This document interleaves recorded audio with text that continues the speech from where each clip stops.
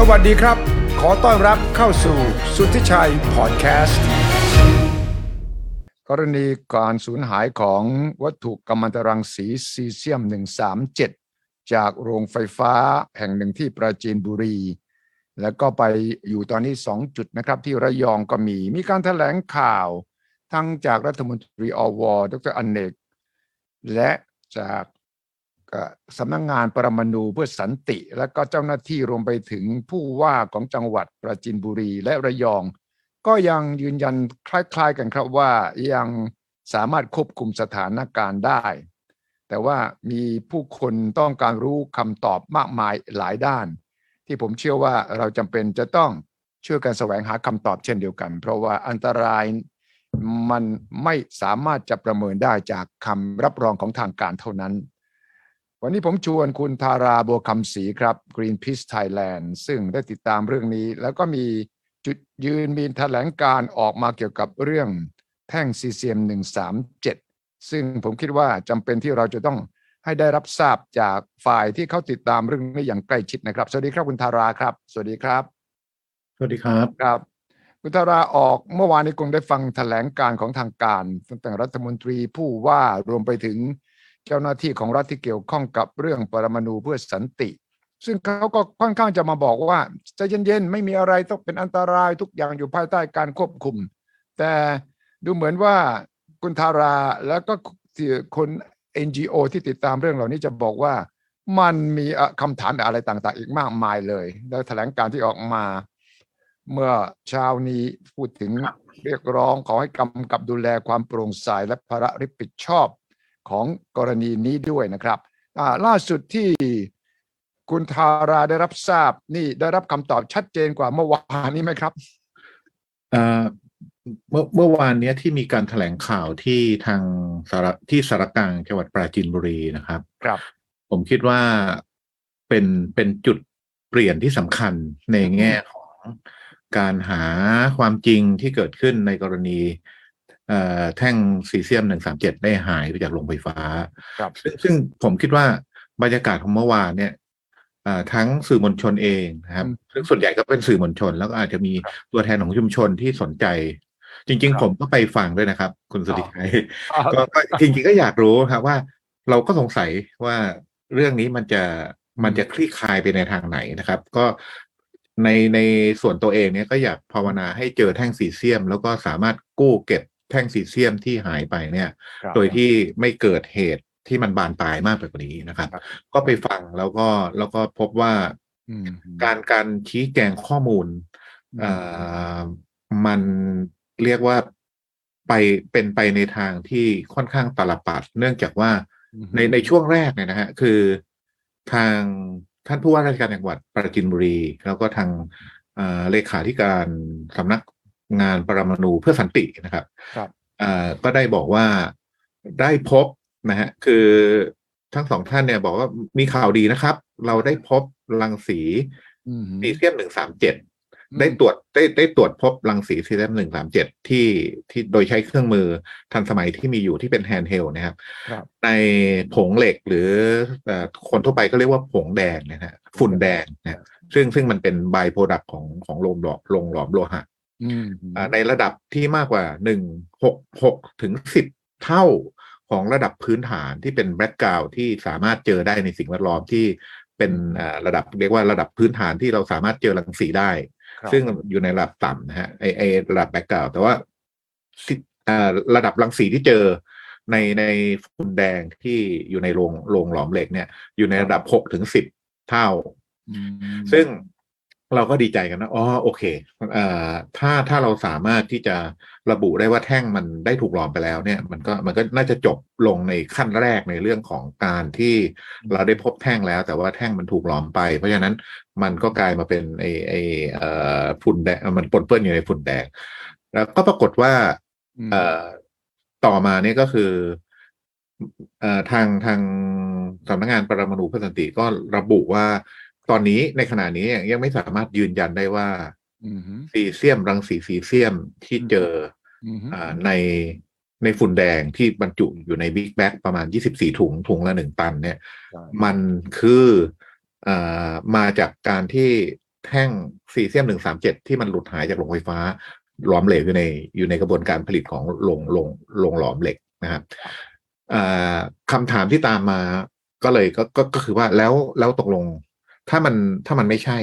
มันมาจากไหนซีเซียมมันไปไหนนะครับไปไหนแล้วก็รังสีที่ปนเปื้อนอยู่ในฝุ่นแดงเนี่ยมันมาจากไหนใช่มันกลายเป็น2เรื่องซึ่งผมคิดว่าหลังจากที่ได้สอบถามได้พูดคุยกับอาจจะเป็นผู้เชี่ยวชาญทางรังสีนะฮะหรือแม้กระทั่งเจ้าหน้าที่ของกรมโรงงานอุตสาหกรรมบางท่านในที่นั้นเนี่ยผมก็เข้าใจว่ามันคล้ายๆกับนิติวิทยาศาสตร์นะครับคุณสุทธิชัยก็คือถ้ามีคนหายแล้วเราไปเจอหลักฐานบางอย่างเนี่ยเราต้องเอามาแมทช์กันเพื่อที่จะพิสูจน์ให้ทราบว่ามันมีนิติทางวิทยาศาสตร์ว่าโอเคมันคือคนเดียวกันคนที่เราเจอนะครับที่เราเจอที่จะเป็นหลักฐานที่ในบุคคลกับคนสูญหายเนี่ยมันเป็นคนเดียวกันต้องมีการพิสูจน์ทางนิติวิทยาศาสตร์ในแบบเดียวกับซีเซียมคือเพื่อที่จะยืนยันว่ามันเป็นตัวเดียวกันจะต้องหาฟุตปริ้นท์หรือต้องหาลายมือของไอ้รังสีซีเซียมอยู่ในฝุ่นแดงกับรังสีซีเซียมที่อยู่ในแท่งที่หายไปจากโรงไฟฟ้าใช่ซึ่งขณะนี้ยังไม่สามารถยืนยันได้เมื่อยืนยันไม่ได้ก็ยิ่งทำให้เรากลัวว่ามันมาจาก2แหล่งแล้วก็มันก็ไม่ได้โยงกันยิ่งทำให้เราคิดว่าอ้าวมันไม่ใช่1เรื่องแล้วสิมันเป็น2เรื่องแล้วนะเป็น2เรื่องจริงๆมันมีวิธีตรวจสอบย้อนกลับหลายอย่างที่ผมคิดว่ามันสามารถทำเลยอย่างเช่นนะครับก็คือการทำ inventory ของแท่งซีเซียมที่เป็นแอปพลิเคชัน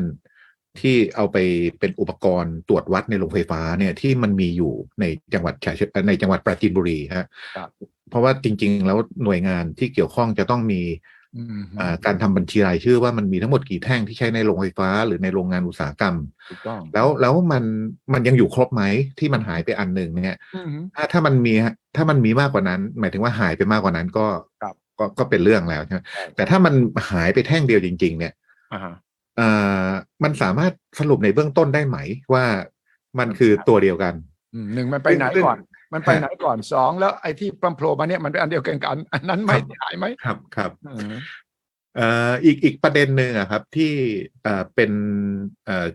ประเด็นหลักจากการแถลงข่าวก็คือเรื่องของการตรวจวัดระดับของการปนเปื้อนรังสีซีเซียม137ในร่างกายของคนงานฮะคือเขาจะใช้วิธีสแกนร่างกายภายนอกของคนงานตามเสื้อผ้าตามเส้นผมของคนงานประมาณ70กว่าคนที่เกี่ยวข้องกับเรื่องของบริเวณหลอมเหล็กเนี่ยนะก็พบว่าไม่มีระดับรังสีซีเซียมที่เป็นอันตรายต่อสุขภาพผมเข้าใจว่าเขาใช้คำว่าไม่พบระดับรังสีซึ่งการไม่พบเนี่ยมันมีได้หลายอย่างคือมันอาจจะรังสีมันอาจจะอยู่ในระดับที่ต่ำมากๆจนกระทั่งเครื่องวัดที่มีอยู่เนี่ยไม่สามารถที่จะดีเทคเจอซึ่งก็เป็นเรื่องที่ดีฮะอีกอันหนึ่งก็คือถุงแดงถุงหนึ่งเนี่ยฝุ่นแดงถุงหนึ่งเนี่ยถูกนำไปเทอยู่ในพื้นดินในบริเวณของโรงหลอมแล้วก็ทางทีมปฏิบัติการฉุกเฉินทางด้านนิวเคลียร์และรังสีก็ต้องไปเก็บกู้เอาไอ้ฝุ่นแดงที่ปนเปื้อนดินต้องขุดดินขึ้นมาผสมด้วยเพื่อที่จะเอาไปไว้ในบิ๊กแบ็กแล้วก็เอากลับมาไว้ตรงโกดังที่เก็บรวมกับฝุ่นแดง24ถุงซึ่งผมก็เลยสงสัยว่าคือการปฏิบัติการตรงนั้นหมายถึงเอาฝุ่นแดงนะฮะที่เป็นบายโปรดักต์ของการหลอมโลหะเนี่ยไปผสมกับดินหรือไปทำเป็นหน้าดินไปโรยหน้าดินเนี่ยคนงานที่อยู่ตรงนั้นเนี่ยเขาอยู่ในสภาพการทำงานแบบไหนแต่งชุดแบบไหนมีสวมหน้ากากหรือการป้องกันความปลอดภัยในเรื่องของการทำงานตรงนั้นไหมนะครับซึ่งเราก็ไม่ได้ความกระจ่างจากการแถลงข่าวครับคือการแถลงข่าวพยายามที่จะบอกว่าสถานการณ์ปัจจุบันเป็นอย่างนี้เรายังไม่รู้ว่าแท่งซีเซียมมันหายไปยังไงอย่างไร้ร่องรอยจากโรงไฟฟ้าเรายังไม่สรุป100%ว่าแท่งซีเซียมถูกหลอมไปแล้วกลายมาเป็นการปนเปื้อนรังสีซีเซียม137ที่อยู่ในฝุ่นแดงครับแล้วก็การพบการที่มีโรงงานหลอมโลหะ ได้ขายฝุ่นแดงซึ่งมีราคาสูงมากเนี่ยไปให้กับโรงงานอีกโรงงานหนึ่งในเขตอีสเทิร์นซีบอร์ดในจังหวัดระยองเนี่ยก็ไม่พบระดับรังสีซีเซียม137เพราะมันเป็นคนละเขาบอกว่ามันเป็นคนละล็อตกันหมายถึงว่าการส่งเหล็กเศษเหล็กเข้าเตาหลอมเนี่ยมันเป็นคนละช่วงเวลากันไอ้ที่ส่งออกไปแล้วเนี่ย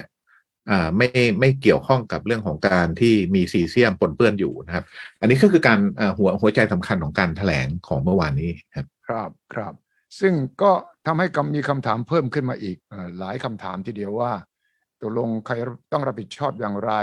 มีการรายงานโดยฉับพลันแค่ไหนและมีมาตรการทันทีทันใดอย่างไรเพราะว่าข่าวแรกที่ออกมานั้นบอกว่าไม่ได้รายงานโดยฉับพลันเมื่อรู้ว่าหายไปใช่ไหมครับใช่ครับใช่เจ้าของที่เป็นผู้ครอบครองวัสดุซีเซียม137เนี่ยก็คือโรงไฟฟ้าพลังความร้อนนะครับที่ตั้งอยู่ในเขตอำเภอท่าตูมจังหวัดปราจีนบุรีตำบลท่าตูมคือถ้าเราดูช่วงเวลาตั้งแต่ที่ทางโรงไฟฟ้าพลังความร้อนเนี่ยรู้ว่ามันมีความผิดปกติในระบบตรวจวัดอุปกรณ์ตรวจวัดเพราะว่ามันหายไปเนี่ยการหายไปก็คือสมมติว่าตรงนั้นเนี่ยเป็นไซโลที่เก็บที่สะสมฝุ่นหมายถึงว่าเก็บฝุ่นที่มาจากการเผาไหม้เชื้อเพลิงของโรงไฟฟ้าลงไปในไซโลนี้ฮะไซโลนี้ก็จะค่อยๆเพิ่มจำนวนขึ้นแล้วซีเซียม137ก็ทำหน้าที่คล้ายๆกับวัดระดับของมันเพราะว่าเราไม่สามารถเห็นข้างในได้เพราะฉะนั้นไอตัวรังสีซีเซียมมันจะช่วยเป็นตัววัดระดับพอมันหายไปเนี่ยระบบการเตือนภัยมันก็บอกว่ามันมีความผิดปกติในระบบตรวจวัดซึ่งผมคิดว่าโรงไฟฟ้าเนี่ยก็ควรจะรู้ตั้งแต่ตอนนั้นแล้วว่ามันมีไอแอปพลิเคชันที่ใช้ซีเซียมแท่งซีเซียม137หายไปตามพรบพลังงานนิวเคลียร์เพื่อสันติฉบับล่าสุดนะฮะในปี59แล้วก็มีการปรับปรุงในปี2562เนี่ยระบุไว้ชัดเจนว่าจำเป็นจะต้องมีการแจ้งเตือนไปยังหน่วยงานกำกับดูแลที่เป็นนิวเคลียร์เรกูเลเตอร์ก็คือสำนักงานพลังงานปรมาณูเพื่อสันติโดยทันทีนะถ้าปล่อยไว้อย่างนี้เนี่ยก็เท่ากับละเลยการปฏิบัติหน้าที่ก็คือการแจ้งเตือนเนี่ยมันช้าเกินไปเพราะมันปล่อยไว้ถึงผมคิดว่าเกือบ2 สัปดาห์นะครับจริงๆแล้วถ้ามันอาจจะไม่เกิดเรื่องแบบนี้ขึ้นถ้ามันมีการแจ้งเตือนล่วงหน้าแล้วก็ทางหน่วยงานที่เกี่ยวข้องเองโดยเฉพาะหน่วยงานกำกับดูแลเนี่ยลงไปเรียกว่ากู้หรือรับมือกับสถานการณ์ได้ทันเราอาจจะเก็บกู้แท่งซีเซียมที่หายไปเนี่ยก่อนที่จะกลายเป็นถูกหลอมอยู่ไว้ในโรงหลอมนะฮะตามที่ระบุเอาไว้แต่ว่าผมคิดว่ามันมีหลายเงื่อนงำมากที่สาธารณชนเนี่ยได้ตั้งคำถามนะครับก็คือมันหายไปได้ยังไงนะครับแล้วมันถูกหลอมหรือไม่นะครับถ้ามันถูกหลอมแล้วเราจะจัดการกับฝุ่นแดงที่ปนเปื้อนซีเซียม137อย่างไรถ้ามันไม่ถูกหลอมเราจะหาแท่งซีเซียมต่อแบบไหนใช่แล้ว137แท่งซีเซียม137ที่ปนเปื้อนอยู่ในฝุ่นแดงมันมาจากไหนกันแน่ใช่อันนี้ยังไม่ชัดเจนถึงแม้จะมีการแถลงเมื่อวานแล้ววันนี้รู้สึกก็จะแถลงอีกแต่รายละเอียดพวกนี้ไม่มีคำตอบนะครับยังครับซึ่งผมคิดว่ามันนำไปสู่สิ่งที่เราจะเรียกว่าความเชื่อมั่นของประชาชนที่อยากรู้ว่ามันมีอะไรที่ชัดเจนพอที่จะสามารถระบุลงไปได้บ้างในขณะนี้เนี่ยก็เกิดการตั้งคำถามขึ้นไม่ทราบว่าคุณสุทธิชัยได้ข่าวเมื่อเร็วๆเมื่อ 2-3 ชั่วโมงก่อนหน้านี้เหมือนกับว่ามีชาวสวนในบริเวณนั้นนะครับอาจจะไม่ได้อยู่ใกล้กับที่เกิดเหตุมากนักเขาปกติเขาจะมีออเดอร์ออนไลน์ซื้อผลไม้ตอนนี้ลูกค้าออนไลน์ของเจ้าของสวนรายเนี้ยก็โอดควรว่าออเดอร์เนี่ยถูกแคนเซิลยกเลิกด้วยความที่เขาไม่แน่ใจว่าไอ้ผลไม้ของเจ้าเนี้ย มันจะเสี่ยงกับซีเซียมหรือไม่นะครับ ใช่ คือมันกลายเป็นเรื่องที่การรับมือกับภาวะฉุกเฉินเนี่ยมันกลายเป็นเรื่องที่ขยายออกไปโดยที่มันมีปัจจัยที่ไม่สามารถควบคุมได้ด้วยผมว่าส่วนหนึ่งก็คือเกิดจากการสื่อสารในช่วงเวลาวิกฤตแบบนี้ครับเราต้องถือว่าการหายไปของซีเซียม137มันคือไม่ใช่แค่เรื่องของหายครับมันเป็นเรื่องที่เป็นเหตุฉุกเฉินทางนิวเคลียร์และรังสีที่จำเป็นจะต้องมีการ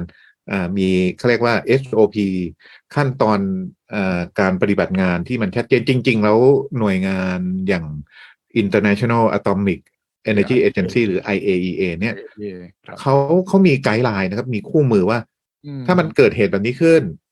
เราจะต้องคำนึงถึงอะไรบ้างคำนึงถึง leadership คำนึงถึง communication คำนึงถึง public communication ใช่เลยเป็นเรื่องที่แนวปฏิบัติในทางสากลเลยครับครับคุณธาราจำได้ไหมเมื่อ20 กว่าปีก่อนมันมีโคบอลต์60ที่คลองเตยครับก็เป็นเรื่องที่ใช้เวลากว่าที่เรื่องราวของโคบอลต์จะหายไปนะครับคือมีการฟ้องเอาผิดทางอาญาทางแพ่งกับบริษัทที่ครอบครองโคบอลต์60ที่ถูกหลุดออกมาแล้วใช้เวลา15 ปีฮะกว่าศาลจะตัดสินให้บริษัทที่ครอบครองแท่งโคบอลต์60เนี่ยจ่ายค่าชดเชยกับคนที่ได้รับผลกระทบซึ่งมันเป็นความสูญเสียที่ไม่ได้เกิดขึ้นแค่เฉพาะร่างกายเพราะว่าบางคนก็ต้องเสียชีวิตบางคนต้องถูกตัดมือถูกตัดนิ้วนะครับบางคนก็เจ็บป่วยเข้าโรงพยาบาลแล้วใช้เวลา15 ปีกว่าเขาจะได้รับการเยียวยาเนี่ยใช่เลยแต่ผมคิดว่าซีเซียม137เนี่ยมันเรียกว่าอาจจะมีความแตกต่างในเชิงของสถานการณ์ก็คือโคบอลต์60ถูกแกะใช่ไหมครับยังไม่ถูกเข้าไปหลอมถูกแกะแล้วคนที่ได้รับรังสีเนี่ยก็เจ็บป่วยกันได้รับผลกระทบกันแล้วเสร็จแล้วทางหน่วยงานกำกับดูแลก็เข้ามาเก็บกู้ไว้ได้แต่คือถึงตอนนั้นก็คือคนได้รับผลกระทบไปเยอะมากแล้วแต่ในกรณีซีเซียมก็คือเราหาแท่งซีเซียมไม่เจอมีสมมติฐานว่ามันถูกหลอมแล้วก็กลายมาเป็นไอตัวรังสีที่ปนเปื้อนอยู่ในฝุ่นแดงของโรงงานหลอมแต่ว่าก็ยังไม่ได้สามารถสรุปได้ 100% หรือฟันธงว่ามันใช่มันก็เลยกลายเป็นอีกสถานการณ์หนึ่งซึ่งขณะนี้เราก็ยังไม่มีรายงานคนที่ได้รับผลกระทบในเชิงของสุขภาพเหมือนถ้าเทียบกับกรณีของโคบอลต์นะครับแต่ผมคิดว่าเรื่องของความเชื่อมั่นในเรื่องของการรับมือในเรื่องของการจัดการในเรื่องของการสรุปว่าทำไมเราไม่สามารถสรุปได้ว่ามันหายไปได้ยังไงนั่นสิครับคุณสุชัยลองนึกดูดิว่าโรงไฟฟ้าเนี่ยมันต้องมีระบบรักษาความปลอดภัยมีกล้อง CCTV มีการฝึกอบรมเจ้าหน้าที่พนักงานของโรงงานให้ปฏิบัติตามขั้นตอนต่างๆให้รู้จักว่าวัสดุที่เขากำลังทำงานอยู่เนี่ยมันคือวัสดุที่มันบรรจุรังสีเอาไว้ข้างในเพราะฉะนั้นต้องดูแลอย่างดีนะฮะในกรณีถูกขโมยเนี่ยผมก็ไม่แน่ใจเพราะว่าการเข้าไปในโรงไฟฟ้าเนี่ยมันต้องผ่านด่านรปภใช่ไหมมันง่ายคือคำว่าขโมยนี่ก็แปลกคำว่าขโมยนี่ก็แปลกแล้วครับคือมันจะหลุดออกมาได้ยังไงก็ตามแต่ว่าถ้าบอกขโมยก็แปลว่ามีคนตั้งใจที่จะไปเอาแล้วก็สามารถหลุดจากระบบป้องกันภัยหรือว่าระบบรักษาความปลอดภัยของโรงงานซึ่งรู้ว่าเป็นวัตถุที่อันตรายได้เนี่ยมันก็แปลกแล้วออกมาแล้วก็ไม่มีการแจ้งอย่างรวดเร็วฉับพลันมาตรการฉุกเฉินต่างๆมันต้องมีใช่ไหมครับถูกต้องครับคุณสุชัยแล้วมันก็เลยกลายเป็นคำถามใหญ่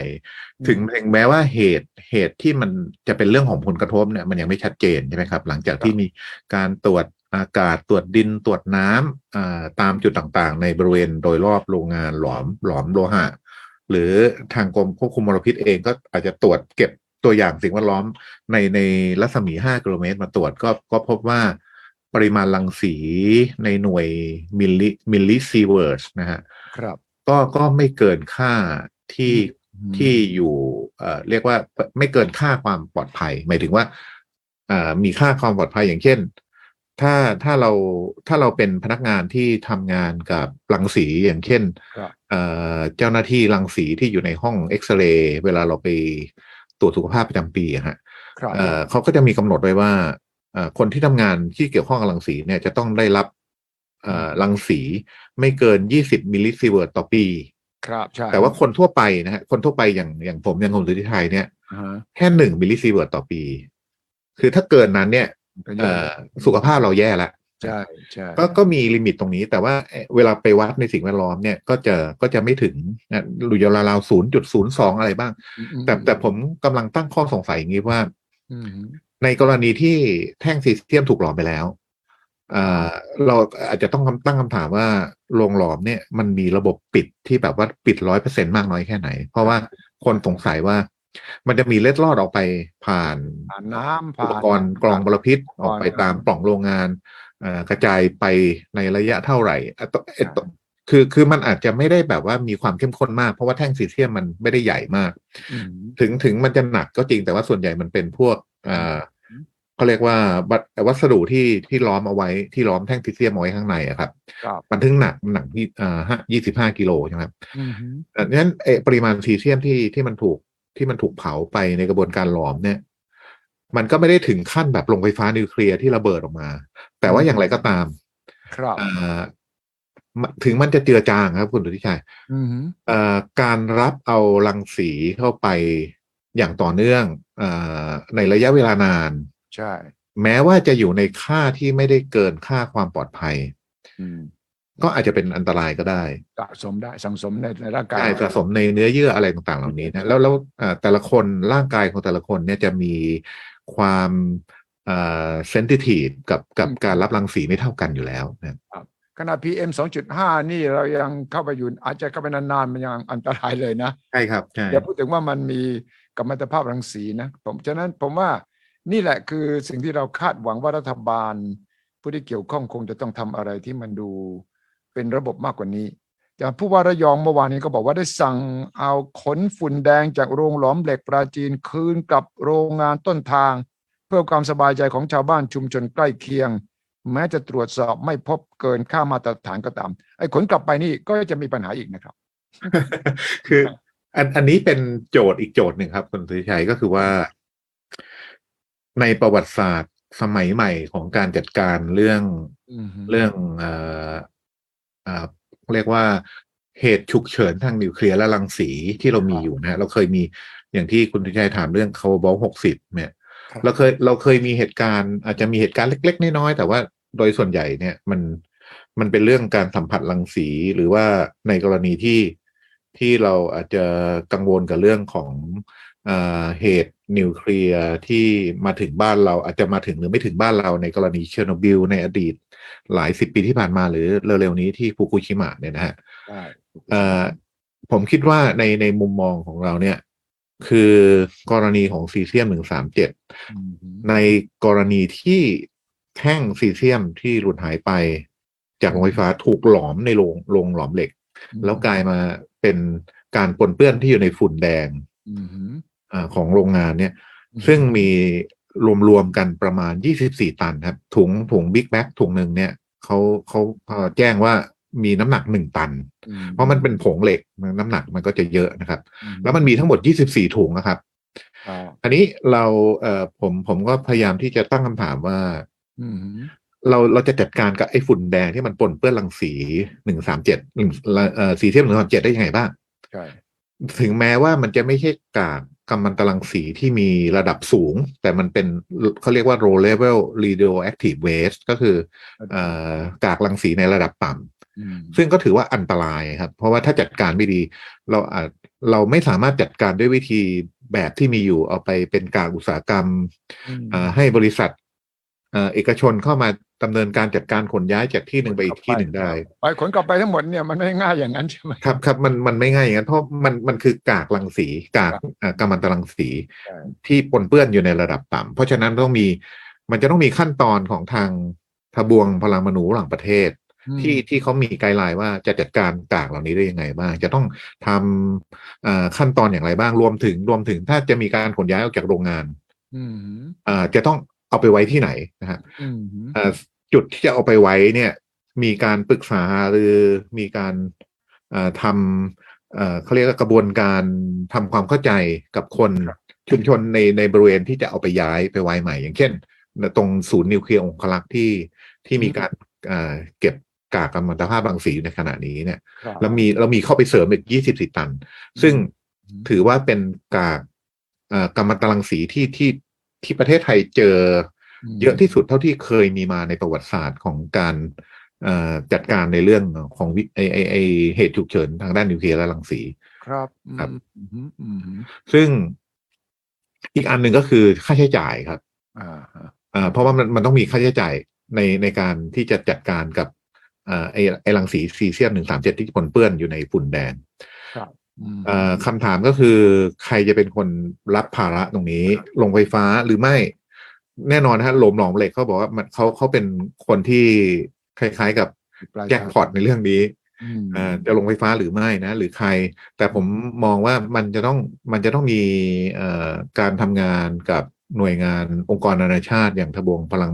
งานปรมาณูระหว่างประเทศ IAEA ในการเข้ามาให้คำแนะนำนอกเหนือจากผู้เชี่ยวชาญทางด้านรังสีของเราอย่างเช่นคณะวิศวกรรมศาสตร์ของจุฬานะหรือว่าสถาบันเทคโนโลยีนิวเคลียร์แห่งชาติที่เป็นองค์กรมหาชนแล้วมันจำเป็นจะต้องมีภาคประชาชนนะหรือตัวแทนของประชาชนเนี่ยที่เข้าไปมีส่วนใช่ครับเพราะว่าเพื่อสร้างความมั่นใจว่าการจัดการไอ้รังสีซีเซียม137ที่มันปนเปื้อนอยู่ในฝุ่นแดงเนี่ยมันได้เป็นไปตามถูก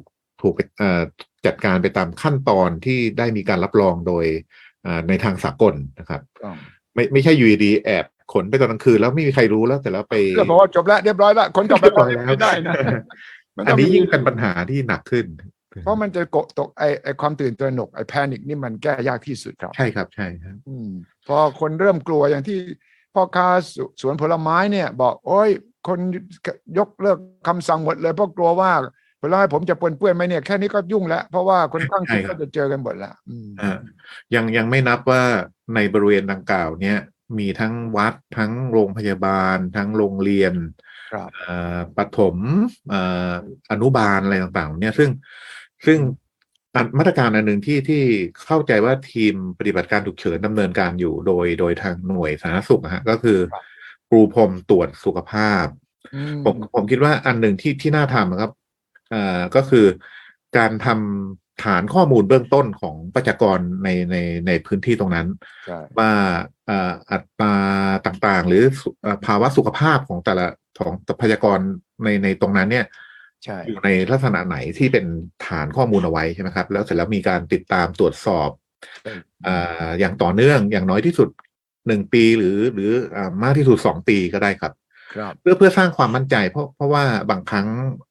การผลกระทบจากรังสีมันไม่ได้เกิดขึ้นแบบฉับพลันด้วยโดยเฉพาะอย่างยิ่งในร่างกายรังสีที่มันมีระดับต่ำแบบนี้ครับดูว่าอัตราการเกิดมะเร็ง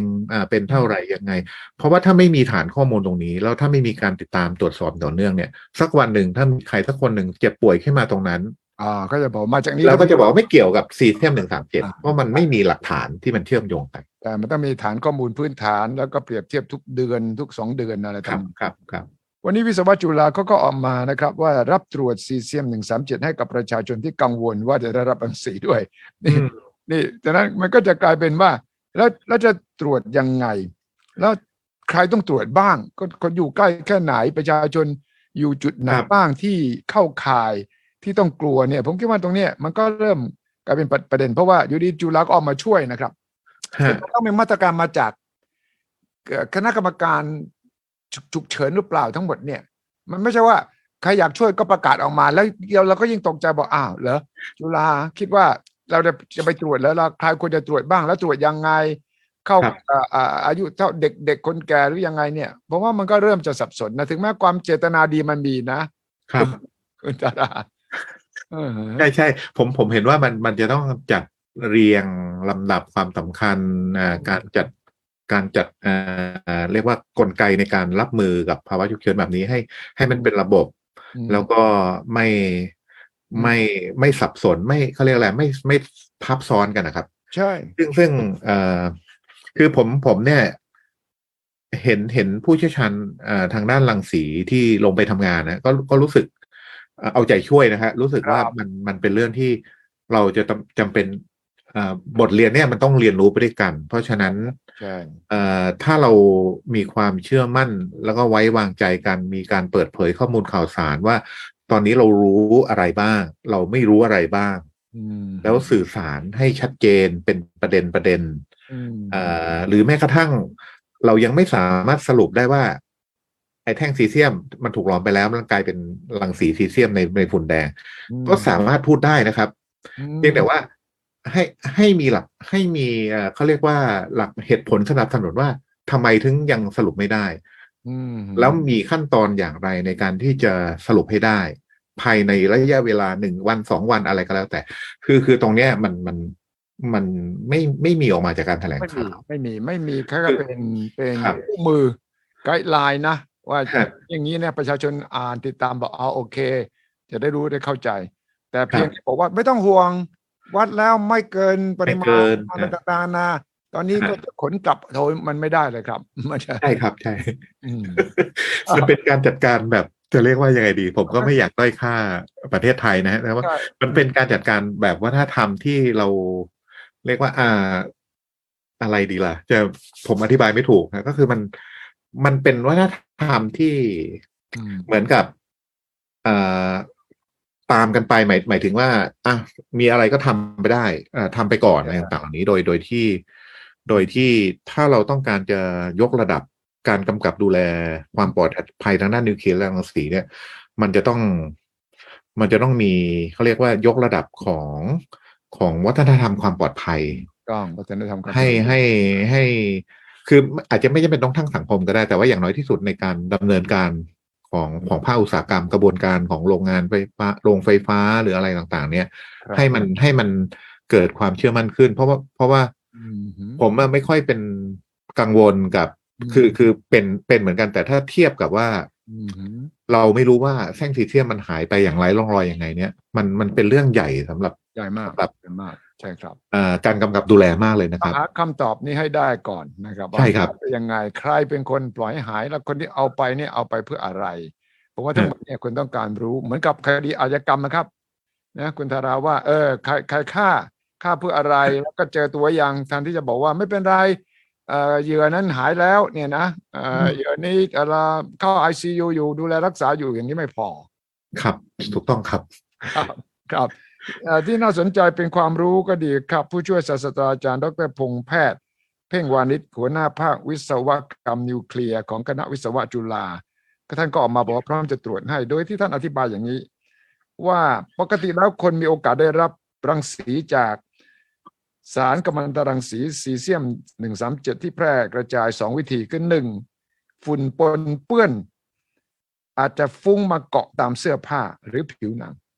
โดยฝุ่นซีเซียม137นี้สามารถแผ่รังสีที่ผิวหนังเราได้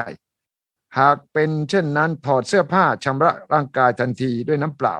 เราก็สามารถกำจัดฝุ่นหรือผงวัสดุกัมมันตภาพรังสีออกไปได้วิธีที่2คือเราสูดดมเอาฝุ่นปนเปื้อนสารซีเซียม137เข้าไปในร่างกายหรือกินอาหารที่ปนเปื้อนหรือที่มาเกาะบริเวณใกล้จมูกหรือปากเราแล้วมีการเผลอเข้าสู่ร่างกายเราก็จะมีการผ่านเข้าไปยังระบบทางเดินอาหารหรือทางเดินหายใจแต่ด้วยสารซีเซียม137มีคุณสมบัติคล้ายกับโพแทสเซียมจะกระจายในตามส่วนต่างๆร่างกายได้แต่ก็ถูกขับถ่ายออกจากร่างกายได้ค่อนข้างเร็วตามกลไกเดียวกับโพแทสเซียมหากมีการสะสมจะมีการสะสมตัวอยู่ที่เนื้อเยื่อกล้ามเนื้อแต่ก็จะสะสมอยู่ไม่นานประมาณ 10% สามารถกำจัดออกเร็วมีค่าครึ่งชีวิตทางชีวภาพเพียง2 วันส่วนที่เหลือจะถูกกำจัดด้วยวิธีค่าครึ่งชีวิตทางชีวภาพประมาณ110 วันหมายความว่าซีเซียมที่ได้รับจะอยู่ในร่างกายได้ไม่กี่เดือนเท่านั้นและการกำจัดจะเกิดขึ้นเร็วกว่าในเด็กอันนี้ก็คือความรู้ที่ผมคิดว่าก็เป็นประโยชน์นะครับที่เราจะรับรู้ได้ ใช่ครับเป็นข้อมูลที่เป็นประโยชน์ที่จริงๆถ้าเราทำความเข้าใจดีๆแล้วเราสื่อสารดีๆเนี่ยก็จะลดความกังวลใช่ของชุมชนที่อยู่อืมในบริเวณนั้นได้ไประดับหนึ่งนะครับใช่เพราะว่าตอนช่วงที่มีการแถลงข่าวเมื่อวานเนี้ยจริงๆมันมีรายละเอียดอีกเยอะที่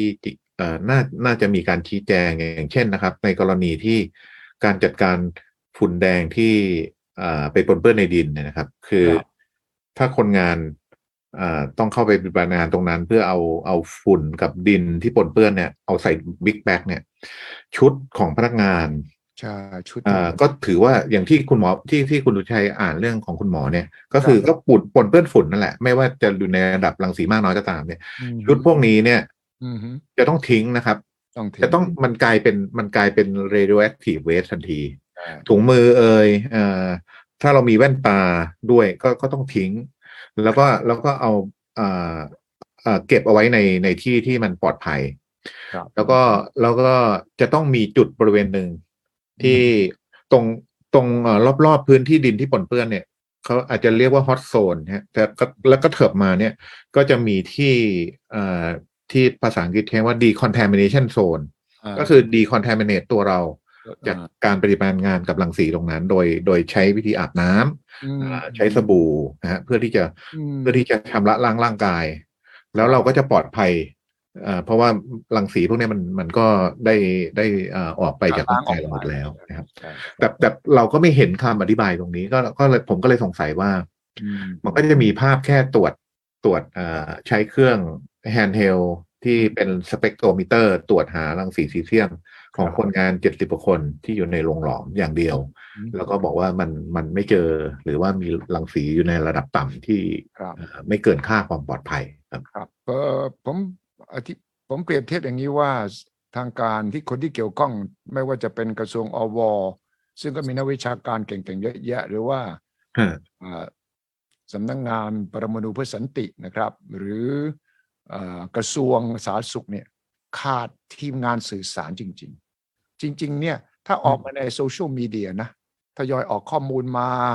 แล้วก็ใช่ครับนำเอาคำให้สัมภาษณ์อธิบายชาวบ้านเข้าใจง่ายๆแล้วก็นำเสนอเนี่ยมันก็จะไม่สับสนอย่างที่เห็นอยู่ทั้งที่มีวิธีการสื่อสารเนี่ยแต่ทำไมหน่วยราชการเรายังขาดความสามารถศักยภาพในการสื่อสารนะคุณธาราครับก็เป็นที่จริงๆแล้วก็เป็นข้อสังเกตอันหนึ่งที่ผมอืมคิดว่าถ้าถ้าถ้ามีทีมสื่อสารดีๆจะเป็นการสื่อสารสาธารณะในช่วงเวลาวิกฤตใช่ไหมครับใช่มันก็จะทำให้เราได้เห็นอืมความเป็นเรียกว่าการภาวะความเป็นผู้นำของครับทีมปฏิบัติการฉุกเฉินทางด้านนิวเคลียร์และรังสี คืครับอคือผมเนี่ยคิดว่าอืมเรามีเจ้าหน้าที่หรือเรามีบุคลากรที่มีความเชี่ยวชาญทางด้านรังสีเป็นนักวิทยาศาสตร์เนี่ยเก่งเยอะใช่ครับแยะไปหมดเลยนะครับใช่ครับแต่เรายังขาดเรื่องอืมของการสื่อสารใช่ ซึ่งน่าเสียดายครับ เข้าทีมสื่อสารมาแล้วก็ฮะมาย่อยแล้วก็ใช้วิธีสื่อสารกับประชาชนคนเก่งๆแต่ด้านการสื่อสารคนรุ่นใหม่ๆมีเยอะนะเนี่ยใช่ครับอันนี้ผมว่าเป็นอีกหนึ่งบทเรียนที่สำคัญครับการสื่อสารกับประชาชนที่ไม่เกิดแพนิคนี่ยังจะท่านหัวหน้าภาควิชานิวเคลียร์ของวิศวะจุฬานี่ท่านก็อธิบายได้นะเป็นตุเป็นตะนะแต่มันขาดการเอาสั้นๆเป็นภาษาชาวบ้านแล้วก็อธิบายว่ามันเกิดอะไรขึ้นอย่างไรเนี่ยแต่ว่าท่านส่งออกมาเป็น press release ยาวส่งมาที่ผมอย่างเงี้ยมันก็อ่าไม่มีใคครับรมาย่อยครับ ไม่มีใครมาย่อยให้สำหรับประชาชนทั่วไปได้รับทราบครับผมแลกเปลี่ยนกับคุณฤทัยอีกนิดหนึ่งในเรื่องครับของการสื่อสารนะครับ คืออันนี้ก็ไปดูวิธีการที่ทางสำนักเขาทาง IAEA ที่เขาทำเรื่องนี้ คือIAEA เนี่ยอืมมีสองบทบาทก็คือบทบาทหนึ่งส่งเสริมให้มีการใช้นิวเคลียร์อย่างสันติ ครับในอีกด้านหนึ่งก็คือทำหน้าที่เป็นตัวเป็น regulator กำกับดูแลเพื่อที่จะไม่ให้เอานิวเคลียร์ไปใช้ในทางที่ผิดนะฮะก็คือดูเรื่องการจำกัดว่าเชื้อเพลิงนิวเคลียร์จะกลายเป็นอาวุธอะไรต่างๆเหล่านี้เขาทำอย่างนี้ออกมาครับเดี๋ยวผมขออนุญาตใช้อ๋อดีเลยครับนะฮะโอเคเอ่อมันอาจจะ ชัดไม่ค่อยชัดเท่าไหร่คือด้านสองอันที่เป็นคล้ายๆกับใบพัดเนี่ยเป็นสัญลักษณ์ที่ระบุว่านี่คือวัสดุที่มีรังสีนะครับซึ่งใช้กันมาตั้งแต่อดีตจนถึงปัจจุบันครับส่วนสัญลักษณ์ทางด้านซ้ายสีแดงๆเนี่ยที่มีหัวที่มีใบพัดด้านบนก็คือรังสีเป็น radioactive แล้วก็มีเขาเรียกอะไรนะเป็นลูกศรเป็นลูกศรยึกนะฮะนั่นก็คือการแผ่รังสีหัวกะโหลกก็คืออันตรายความเป็นอันตรายแล้วก็คนที่วิ่งก็คือมันก็คือพยายามคล้ายๆกับพยายามสื่อสารว่าถ้าเจอไอสัญลักษณ์แบบเนี้ยให้อยู่ห่างใช่ให้อยู่ห่างที่สุดเท่าที่จะทำได้ครับที่ผมยกเรื่องนี้มาเพราะว่ามันเป็นการริเริ่มของ IAEA ที่เขาก็คล้ายๆกับเจอปัญหาตรงนี้มาในหลายๆประเทศทั่วโลกว่าไอ้สัญลักษณ์ใบพัดเนี่ยมันประชาชนไม่เข้าใจคือบางคนก็คิดว่ามันคือมีพัดลมอยู่ข้างในครับครับแต่ว่าไอ้สีแดงที่ผมโชว์ตะกี้เนี่ย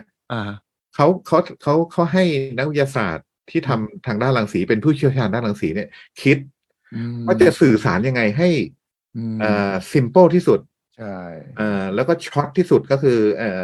มีไอfactor ที่แบบว่า keep it simple and stupid นะครับใช่คือว่าให้ง่ายเข้าไว้ง่ายที่สุดนะใครก็ไม่ต้องมีเรียนหนังสือก็ดูรู้เรื่องครับดูรู้เรื่องแต่ว่าเขาแนะนำว่าไอสัญลักษณ์สีแดงเนี่ยไม่ควรจะไปติดที่เป็นตัวบรรจุภาชนะบรรจุที่อยู่ภายนอกเพราะว่าคนจะกลัวเกินไปเขาให้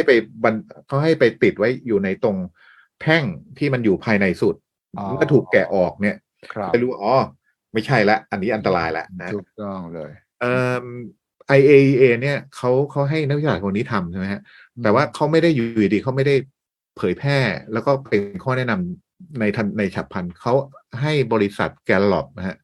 ซึ่งเป็นบริษัทที่ทำแกลลอบนี่ทำโพลนะทำโพลกับประชาชนทั่วโลกเขาสุ่มตัวอย่างมาประมาณสัก 2,000 กว่าคนทั่วโลกนะดูแล้วเขาจะว่ายังไงก็ดูว่าเข้าใจแค่ไหนใช่ทุกคนก็รู้สึกว่ามันเข้าใจได้ง่ายกว่าไอ้สัญลักษณ์แบบเดิมในแง่ของการเตือนว่ามันอันตรายแล้ววิธีปฏิบัติก็คือให้อยู่ห่างมากที่สุดที่จะทำได้ใช่ก็เป็นที่พิสูจน์ว่ามันเป็นเรียกว่าการเตือนภัยที่ง่ายที่สุดเท่าที่จะทำได้แต่ว่าIAEA เองก็ไม่ได้มีหน้าที่จะไปบังคับให้ทุกประเทศเนี่ยต้องใช้สัญลักษณ์นี้ก็คือเขาไม่ได้มีพันธกรณีทางกฎหมายใช่ไหมฮะแต่ผมก็คิดว่าเวลาสื่อสารเนี่ยเรื่องแบบเนี้ยมันไม่จำเป็นจะต้องซับซ้อนมากในระดับพื้นฐานเพียงแต่ว่าเราเอาจุดสำคัญเนี่ยออกมาก่อนที่มันมีความชัดเจนออกมาก่อนส่วนอันไหนที่มันยังไม่แน่ใจก็หาวิธีสื่อสารอีกแบบหนึ่งว่าเรายังไม่มีข้อมูลพอเพราะฉะนั้นรอไปอีก 1-2 วันมีขั้นตอนต่างๆที่จะยืนยันว่าเดี๋ยวเราก็จะพบคำตอบในท้ายที่สุดอะไรเงี้ยครับใช่เลยครับดีมากเลยครับต้องขอบคุณมากครับคุณธารามาคุยกันเรื่องนี้เพื่อจะได้ช่วยกันกระตุ้นและช่วยกันตามเรื่องนี้นะครับเพื่อจะให้จบลงอย่างดีที่สุดให้ประชาชนทั่วไปได้เข้าใจแล้วก็อาจจะเป็นบทเรียนอีกครั้งหนึ่งนะครับที่ทำให้เราต้องเขียนคู่มือป้องกันครั้งต่อไปที่อาจจะเกิดขึ้นได้คืนนี้ขอบคุณมากครับคุณธาราครับสวัสดีครับสวัสดีครับสนับสนุนโดยบริษัทกาแฟดำจำกัดสามารถติดตามสุทธิชัย Podcast ได้ทุกช่องทางทั้งระบบ iOS และ Android สุทธิชัย Podcast Anywhere Anytime Any Device